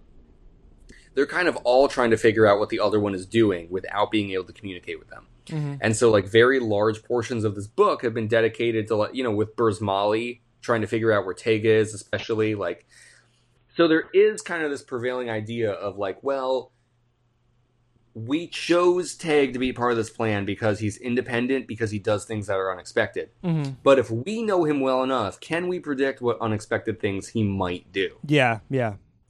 So, theoretically, within the scope of this story, you can see how certain characters might be like, oh, well, if we know Teg's last location, then we can predict with some degree of certainty that he might, at some point, come out at this point in the road because he wants to try and get to Yasai. Yeah. Like, mm-hmm. But it feels like I'm doing some of the lifting here and not the book. The groundwork is there, but I feel like this chapter was like very... I feel like I got shoved into the car, Connor. Do you know what I mean? I feel like I got thrown into it. Yeah. I get it. I just think... I know that this is the thing that drives me crazy, and you're like, well, whatever, or you're just with it, They must have had tracking on him. They must have had tracking on him somehow, that's what they planned. I don't think there's any They, other. they planned for him to talk to this one farmer. What if he talked to a different farmer? They were all part of it. Everyone in that, like, you know, that area. What if he came out an hour later and all the farmers that were part of the plan just kept walking? Are they walking in circles? I mean, that's the only reason that they're there is to get, you know, him. I mean, I think, and again, if they had tracking on him and they knew it, you know, where he was on his way, like I think, I don't know, I think it was all very, very premeditated. Yeah. Well, it ends up working out. By the end of the chapter, clearly I still have some reservations about it, but I think there's enough going for it that I'm like, okay, Herbert, like, you win, whatever. Like, okay, you talk to the right fucking melon farmer, whatever. But I really had to get that off my chest. Oh my god. So anyway, whatever, we're done with it. So anyways, he gets thrown to the fucking car, and then Teg is like so hungry because he hasn't eaten and he's used all this energy. It takes so much energy to be at this like level of mentat functioning. He gets brought to this place. He gets some soup. The person who serves him also mentions that I think he served under Teg. And that's when Teg starts to kind of like put the pieces together. And then at last, Teg is brought to, I guess, kind of like this drinking establishment. It's not a pub, you know. It's like a pretty big place. More like a movers and shakers kind of R&R establishment. Yes. But Teg is brought there, and when he meets someone from the Scattering, they have a very weird accent. They talk about a bunch of weird shit. They're, you know, all the people from the Scattering are fucking weirdos, of course. But Teg is undergoes a medical examination. And it's a Sook doctor. Yes. Yep. Who examines it. So that's what I wanted to bring up from talking about UA before. Yeah, but he's got a red yes imperial conditioning thing. Yes. Yeah, right. It's a different color, but like same shit. Or so the doctor says. Right. Yes. Right. Who knows? Who knows with this shit? A lot of it seems like very similar but different kind of stuff. Yeah. You know. They don't really know what's going on exactly.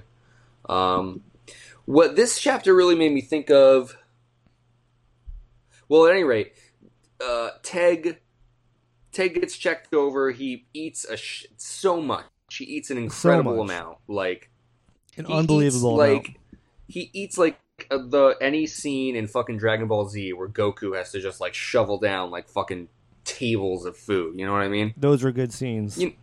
You know what I mean, right? I do. Yeah. It's like he's like throwing back a can of Baja Blast. Yeah. You know? Yeah.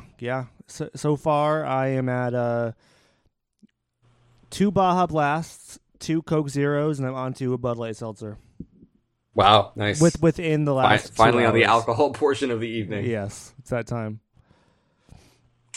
I'm on my second. Meanwhile, you're drinking apple whiskey. juice. You're drinking apple juice. Fuck you. Come on.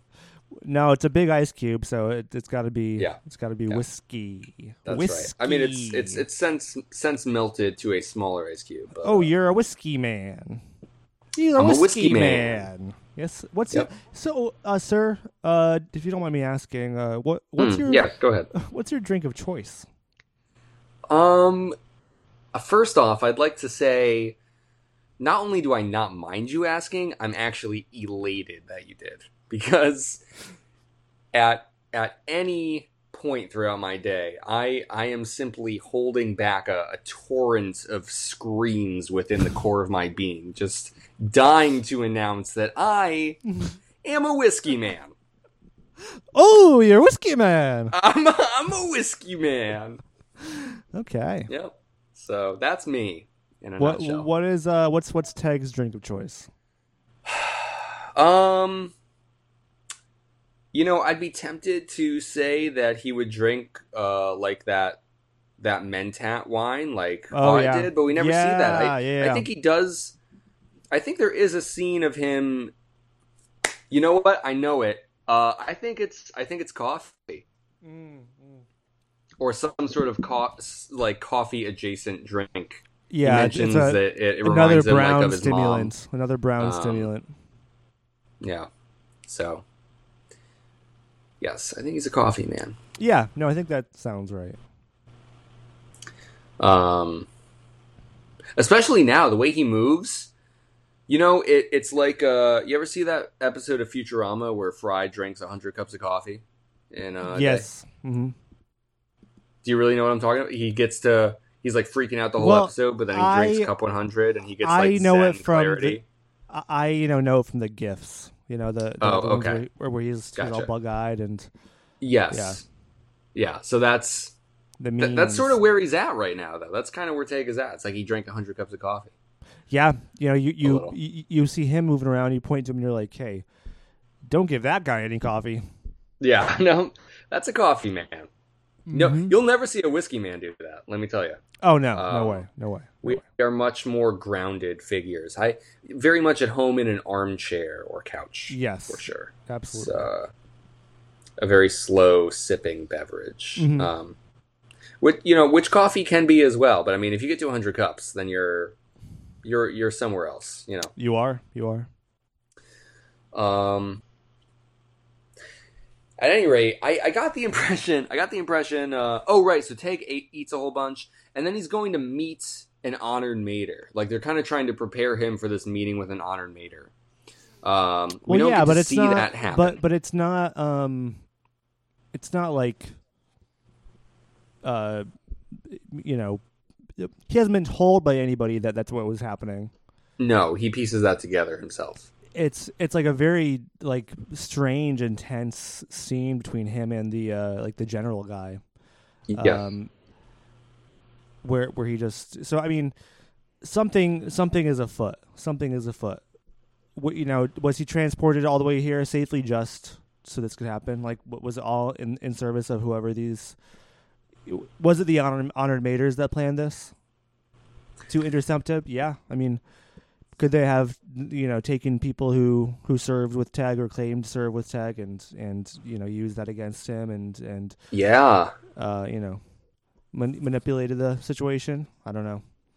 No, that's very true. Especially when Teg is thinking about the honored maters earlier in this chapter, he's reminded of like what Taraza, he's reminded of a line Taraza has, which is like.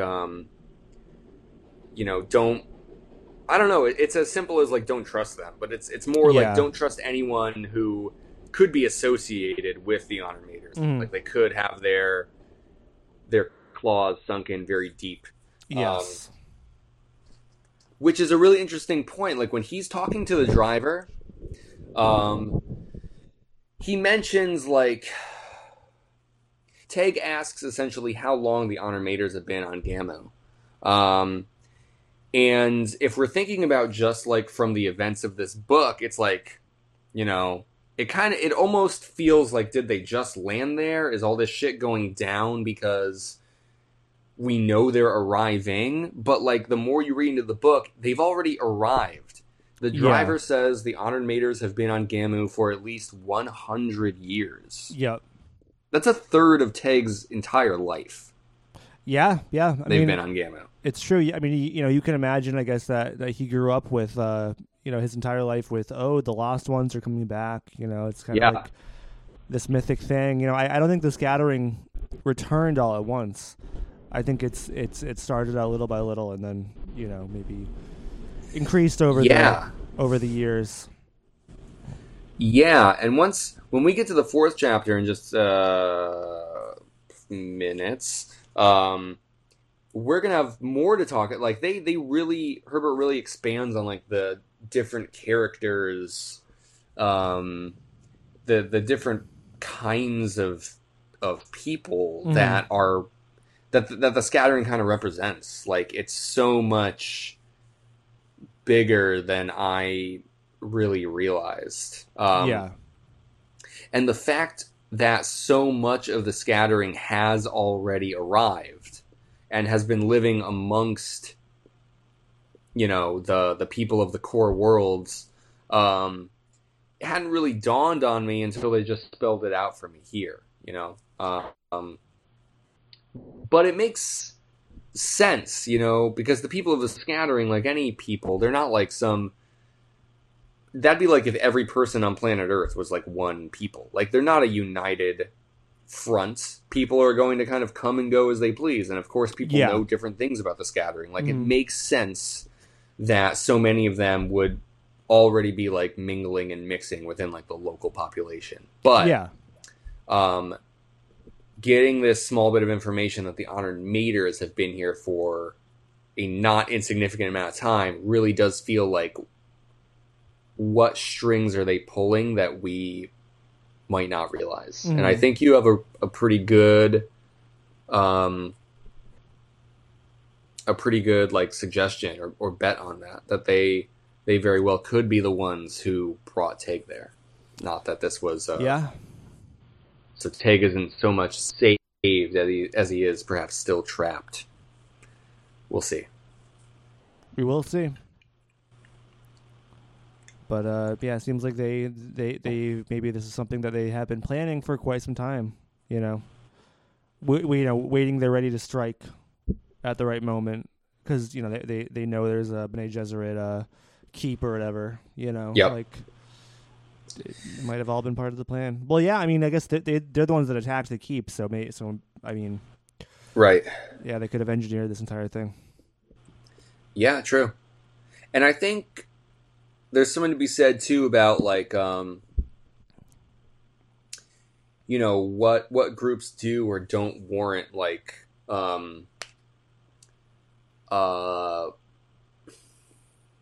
another review or estimation, because like when we start Heretics, we're pretty much flat out told that the Tleilaxu, who have been discredited for so long, have really been biding their time. That they're playing the long game, and that they really do have a plan beyond like this veil of incompetence. So too, the Bene Gesserit could just as easily be completely dismissing the Honored Maters, calling them whores every time the name is uttered, just like dirty Tleilaxu. Just a slur to completely count them out. But not realizing how they're being influenced. It's like this invisible hand that's guiding them in ways that they don't even realize. So we, no matter what, I don't know if the Honor Maters are carrying over to the next book or what, but no matter what, they certainly seem to have a big role to play in the ending here, in some fashion. Whatever that is. I can't even... We'll have to talk a bit more about this at the end here, too, but I feel like I can't even think about what the ending of this book is going to look like. Sometimes I have a guess, but I have no idea what's going on here, Connor. Who's to say? I mean, I feel like how much do we even have time for? But, I mean, I know Herbert's going to cram a lot of action into, just 5 chapters or so. So... I don't know. There's many possibilities, but it's best not to assume. Yes, always. All right, but yeah, so this chapter kind of ends with like Teg pretty much says that he's pieced everything together. He thinks he knows what's happening here, but we don't see any of it happen. The chapter ends, so that's kind of what we got for this one. Unless you want to add anything before moving on. Right on. Okay. Chapter 4.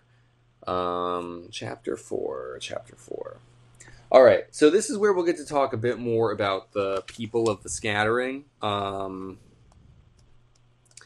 Because this is the chapter with Lucilla and Burzmali entering Yasai. And they kind of go through like this very shadowy back alley town, or part of the larger city. The city itself of Yasai is apparently almost impossibly massive, like many of the things in Dune. But this is kind of on the outskirts, and obviously very like impoverished, and just feels like a very well done, sort of cliche of like I could feel like it's like cobblestone, and there's like people, wringing their hands in the corners, and pickpockets, and like it's very much that kind of place. But what Herbert does a really great job of is like filling it with interesting and bizarre people. It kind of feels like a mashup of I don't know why I can't think of a specific example of like going through like a dangerous part of town in a story, even though there's countless of them. But it feels like any number of those kind of things, and the cantina scene from Star Wars: A New Hope, like because everywhere they like turn or look, it's like there's a new thing or person to observe. Like they come across like like these kids who were going to, I don't know, mug them or like throw rocks at them, but then Burzmali is like, oh, well, I serve Goldor, and he's like, oh, Goldor is the name of Leto here, like they're part of a sect that yes, like serves the God Emperor or whatever, like, so that's thrown in there, and then they literally then they see I don't know. There's like, I want to find. Actually, I kind of want to find the line. They find like this guy who's just like huddled up, hugging his knees, and they say he has like some certain. Oh shit! I did find it. Let me just read it.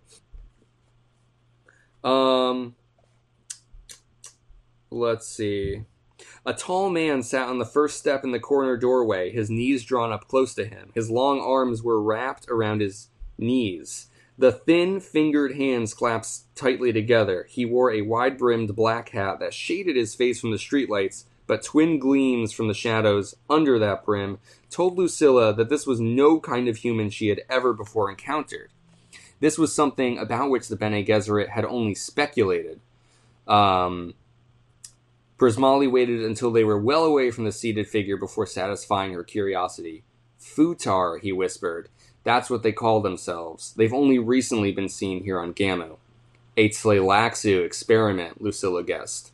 So, in just like 4 or 5 lines there, Herbert kind of just like casually drops in an entire new race or like group of humans, like separately evolved people, like a Futar could be the next fucking Tleilaxu or the Ixians or whatever the fuck, but they're just there. Like, I feel like Herbert does like a lot of like small focus, but like big implication, kind of like attention on the many different variations of people that are a consequence of the scattering. Like, it's a lot. It's a lot more than we could know. It is. Yeah, it's a literally a whole new like ecosystem of people. It's like they all have different variations. Like we have different variations, and it's kind of like our universe merging with a parallel universe. Yes, it does feel that way. Yeah, and like all the disparate kind of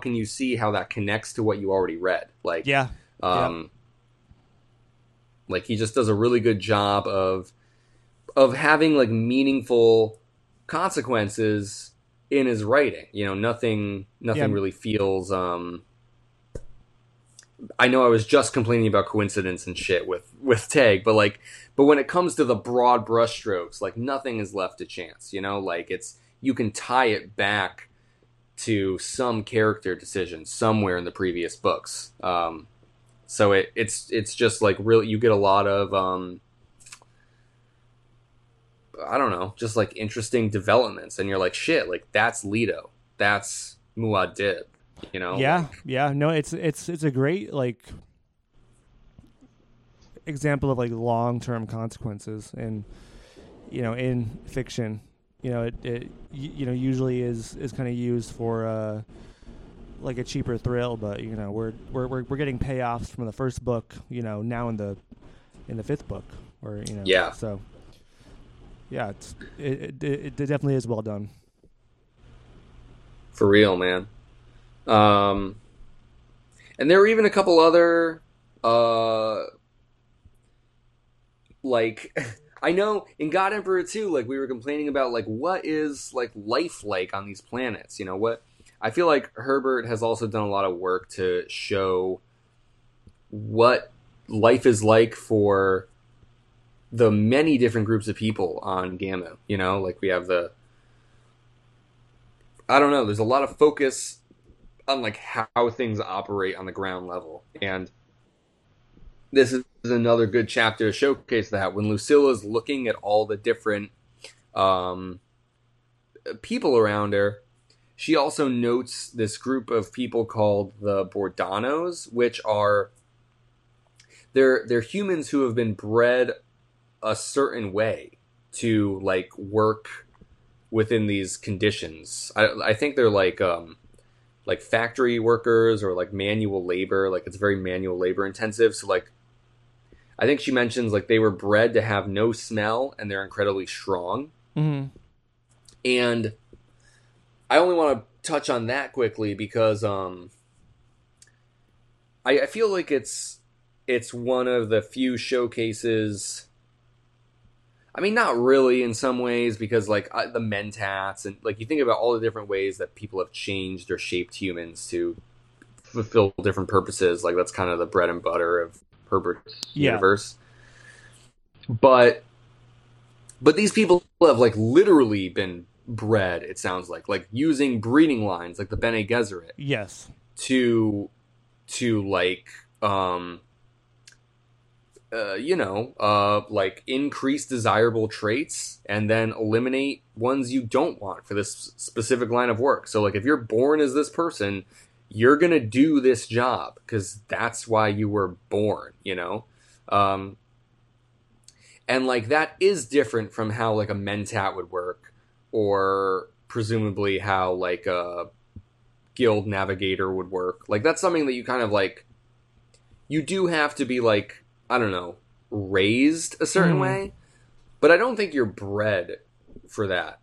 And like breeding control has kind of been like the sole purview of the Bene Gesserit. Like if you think about breeding in Dune and breeding lines, you're probably thinking about the Bene Gesserit because they're the ones who do it.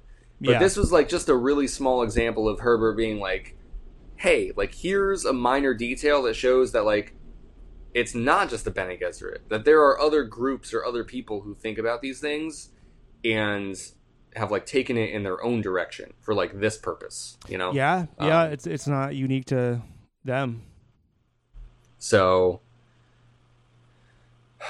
I'll stop rambling about it, but like I had a lot of examples written down of ways that I feel like this chapter did a lot of work to kind of like crack open the possibilities of humanity in Dune all over again. And it's just one chapter in this book, a lot was shown to us in a really short amount of time. And I think it was, that's another thing that Herbert does really well. And I think he did it really well here. So yeah. It was cool. But yeah. Oh, and last thing. There was literally two... There's a part in this freaking scene where, like, they walk by someone, and they're like, that guy's head is too small for his body. And it's like two people standing on top of each other in a trench coat, Connor. They're two Tleilaxu masters who are, I guess they're all, like, really short. Yep. Literally, one of them standing on top of the other shoulders in a fucking trench coat. It's classic. It's a classic routine. Was that like fucking overdone when Herbert wrote this book, I mean, like, how many times have you seen that gag played out in like fucking cartoons and shit over the years? I think it was probably maybe a reference to those gags. I don't. Herbert decides to do it here. Like, yeah, how bold?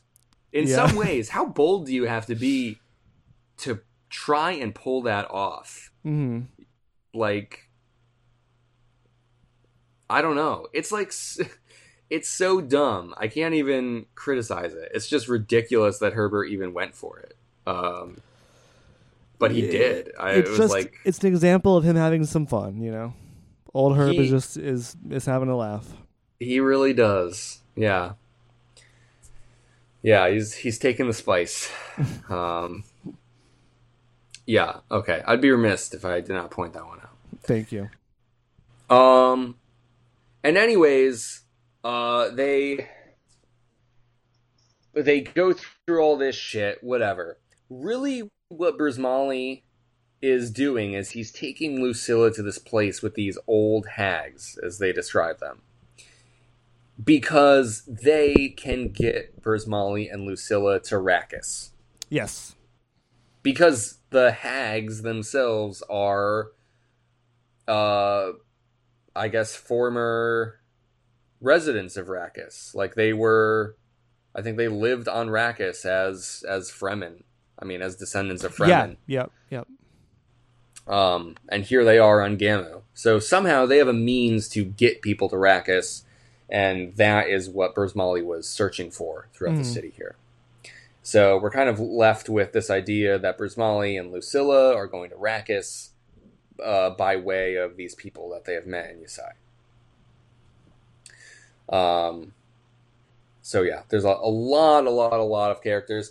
I feel like so much was introduced in this chapter in some ways, and so many things are going on in these various chapters that it almost feels a little unfocused to me. Like, for so long, not a huge stretch, but I mean, like, a lot of this book was focused in on Lucilla, Odrade, Taraza, Duncan, and Teg. Like, they're like the 5 core characters here. Yeah. And especially when Taraza and Odrade were split off doing their thing, and Lucilla, Duncan, Teg were in the No Globe doing their thing. It felt like there were like 2 very distinct, solid stories. Like, and that's one of the parts where I was like sucked in most to like the drama of this book between these characters. Not to say that has waned, but like these chapters have been kind of disorienting for me because it feels like so many things are being shoved into it almost. And then like this chapter is almost too much. There's like, I know they're not really characters, but there's like, here's 20 other fucking people and shit to keep track of. Yeah. And they're only being introduced so they can go to Arrakis and all this shit. And I thought it was kind of a lot, too, in a way. Like, here at the end, like, we're kind of wrapping up, and Herbert is, like, expanding still. Yeah. You know what I mean? Yeah. I mean, that's... Yeah, he's got too many ideas.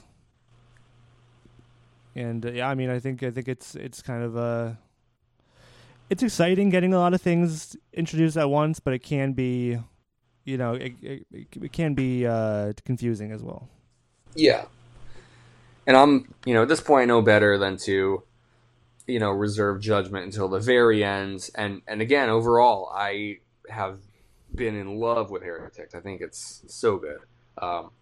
But this section, I thought it almost felt a little haphazard, the way Herbert is kind of like, I don't want to say stumbling to an ending, but like, it feels like he's like, well, I need or I want these characters in certain places, and he kind of has to introduce things to get them there in a way that, to me, doesn't feel as, like, clockwork crafted. It's a bit more haphazard, I think. Yeah. But we'll see how it all solidifies at the end. That's just how I'm feeling now. Stick the landing, we'll see. All right, man. I know. You're tired. We're rambling about Dune. Classic. Let's go through this last chapter. Let's do it up. This is it. Do you remember this last chapter? Um, kind of refresh my memory. Boy, you really do need me to lead you through here. I do. Um, we got to. We really got to be on top of our game for this last episode. I know. You know. But there should be a shorter turnaround time. We should. I mean, God willing. Yeah, I know. I mean, I get it. It's not entirely up to us, but um, we gotta. I hope we're a bit more on the same page here. We'll see. There's no way to. There's no way to know for sure. I know. Honestly, the reason I asked you is because I'm a little foggy on this last chapter. Okay. I was a little. I mean, I read it, but like I was like a little dozing off, literally between parts. Oh, here. really? Okay. And then I kind of had to like wake up and no. keep reading. I was like, I gotta.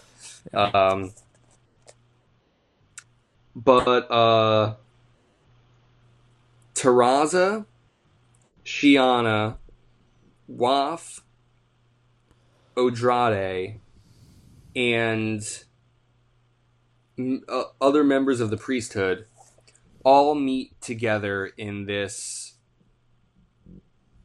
It's like this museum within Dar es Balat that like holds precious artifacts from the tyrant's reign, and they kind of meet here to figure out what's going on, and they kind of dawns on them that and this was sort of alluded to in some of the previous chapters, but that the new face dancer who is posing as Tuek has been Tuek for so long that he believes he's Tuek. Yeah. Yep. That he might actually be confusing himself. Yeah. He literally, when he's told he's a face dancer, he's like, "Oh, damn the dirty Tleilaxu! Like, how dare you? This and that." Like, so Waf has kind of like lost control of the face dancer here, and Taraza kind of just like gloats in that, sort of revels in that. I think what really comes of this is Taraza and Waf end up having a conversation where Waf is like, "Oh, you knew this was going to happen," and Taraza's like, "Well, I didn't know, but I suspected it." And I think they kind of stay in this like very tenuous, delicate partnership together. But Taraza even mentions, or kind of like calls out Waf, saying that like she knows that the Axolotl tanks aren't tanks at all, that they're really the Tleilaxu women. Yes. And Waf is like very shocked. But like, I don't know. Literally, I'm looking through the chapter right now. I'm like, I feel like they kind of strengthen their partnership, even though they're still not trusting each other entirely. So, oh right, oh that's what it is. Oh my god. Okay, so Waf is convinced to say what he has learned about the Honored Maters, and he pretty much says that, like, that the Honored Maters are so good at fucking that they are capable of completely controlling anyone they have sex with. Yes. Yep. Completely. in like a trance-like state, that they can like give this extended full body orgasm to the point where the recipient will literally do absolutely anything. Like, that's kind of what the true power of the Honored Maters is revealed to be. Yes. Mm-hmm.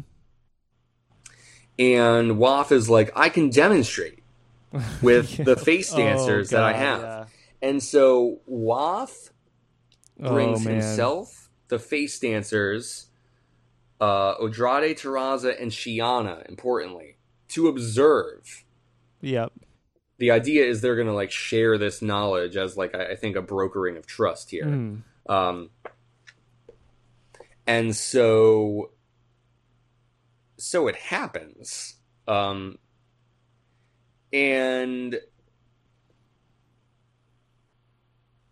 so not only does the Bene Gesserit obtain this knowledge, which could be important. They kind of say to themselves that like they wouldn't use this power, like they kind of believe it's too dangerous or could be too easily abused.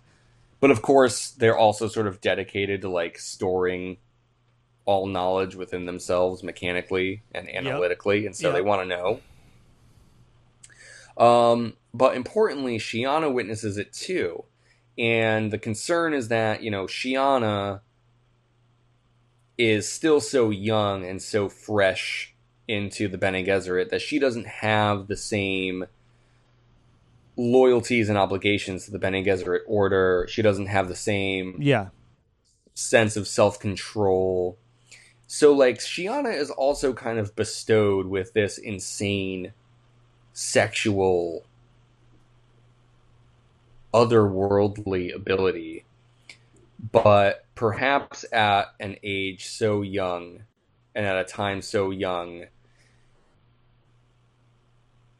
but that it could cause unknown disaster.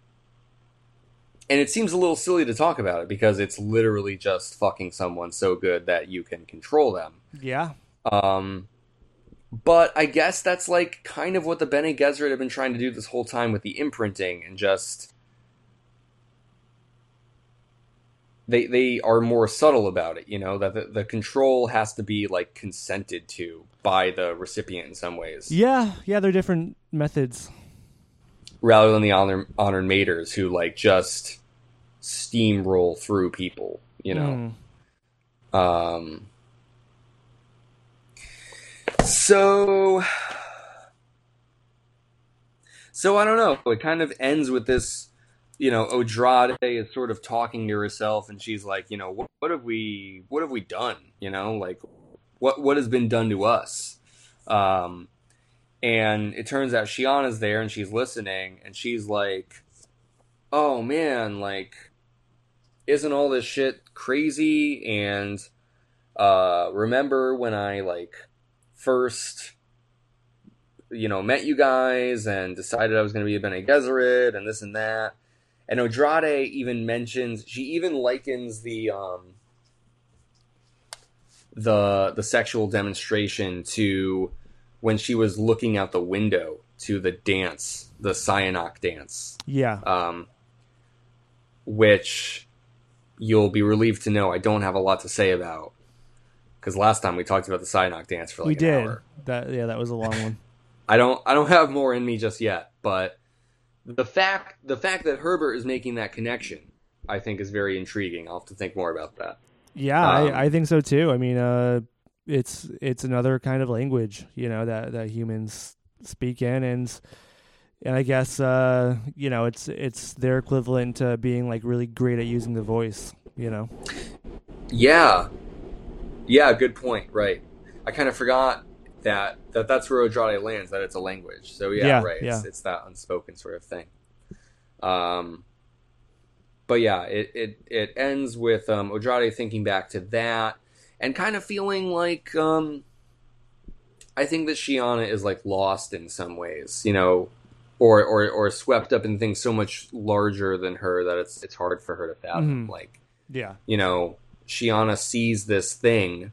She sees the sexual demonstration, and she can't help but like be excited and like wrapped up in everything. Yeah. And Andrade is kind of like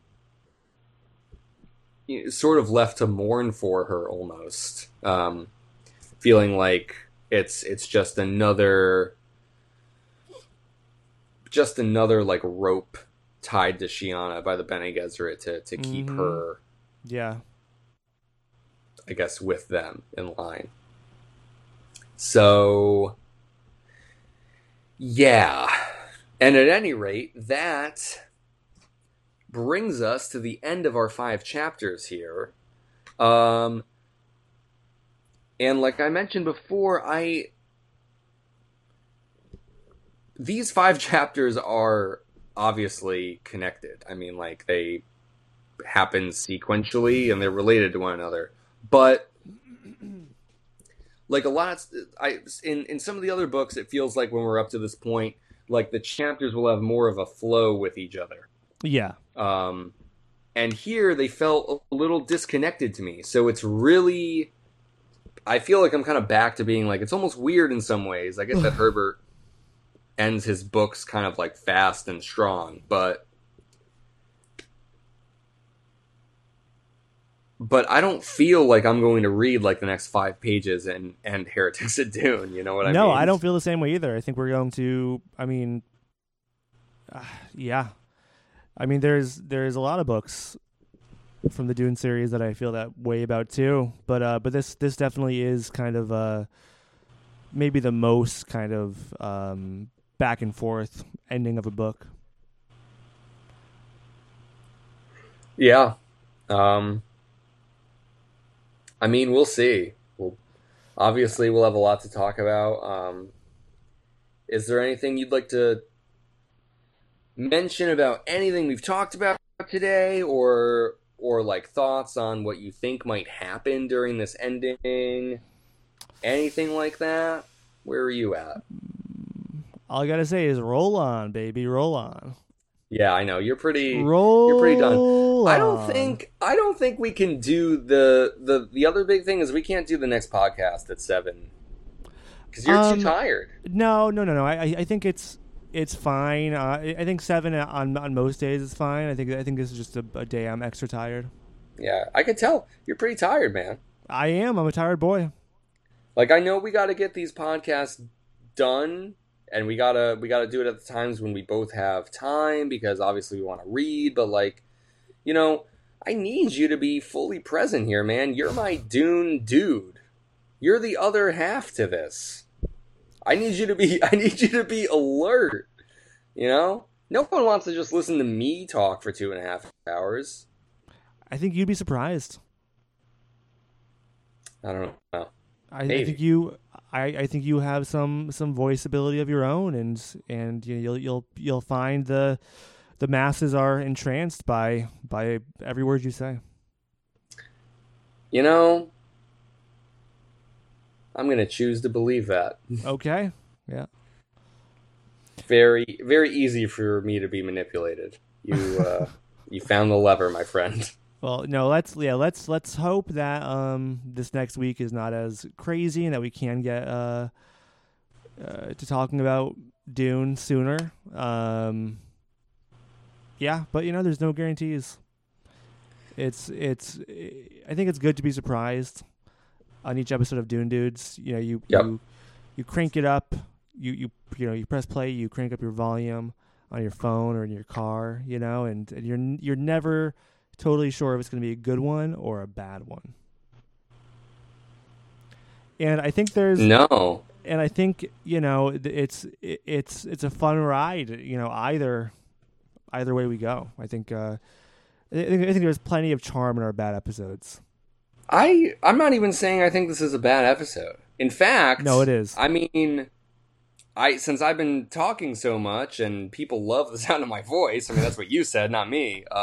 Maybe it's one of our better episodes, It could be. Maybe this is what we got to do. Maybe next week we'll let you go. We'll just let you fly solo.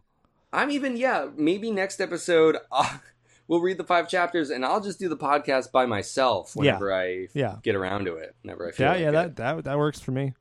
And then you can just, I don't know, do some comments on the side or something. No, I'm good. All right. I want to mention then, thinking about, the next episode will be the last for Heretics of Dune. I'm just bracing myself here for what has to be the inevitable Duncan Shiana meeting on Arrakis, right? Like, Duncan has to go to Arrakis and meet Shiana before the book is over, right? Yes, you would think so. But I mean, once again, we cannot make that assumption. Yeah, but like, I'm making it. I feel like it.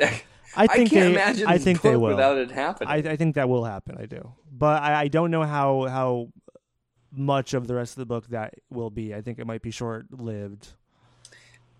Yeah, I mean, at this rate, we'll be lucky if we get even 2 chapters of them together. Yeah. So, but literally, that's like the only thing I feel safe in mentioning. Like, I feel like I might have more to say, but like, is Teg gonna live or die? What's he gonna do with his powers? What's gonna happen with the Honored Maiters? Is Terraza going to try and kill Odrade? I mean, I could speculate more on that, but I tell you what, Connor, I'll spare you. You go get some rest, bud. Well, we definitely are not going to get everything resolved entirely. We never do. No. So I mean, it's a matter of what you think is going to take importance in the final act. So that'll be interesting to see. But yes, we got to get out of here. Connor is tired from talking for 2 hours. And if you want to email us at dunedudespod@gmail.com, you can tweet at us at dunedudespod. It's a lot of fun over there on twitter.com. We're also at Corrupted TV on Instagram and Twitter.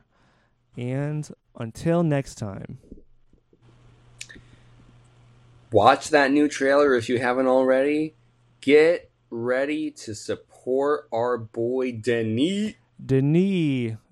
October 22nd. That's probably how you say his name. Yeah. We gotta get the fucking part 2 made, man. Get out there. Go support your local Regal Cinema. Support your local AMC, I think that's what we got to do. Yeah. All right. Get ready for the last fucking episode of Heretics of Dune. We're gonna bring we're gonna ramp up the energy. I'll have like 5 monsters instead of the 4 sodas I had. Yeah, here. you need way more Baja Blast than what you had today. Yes, maybe it'll be an all Baja Blast episode. Yeah, God willing.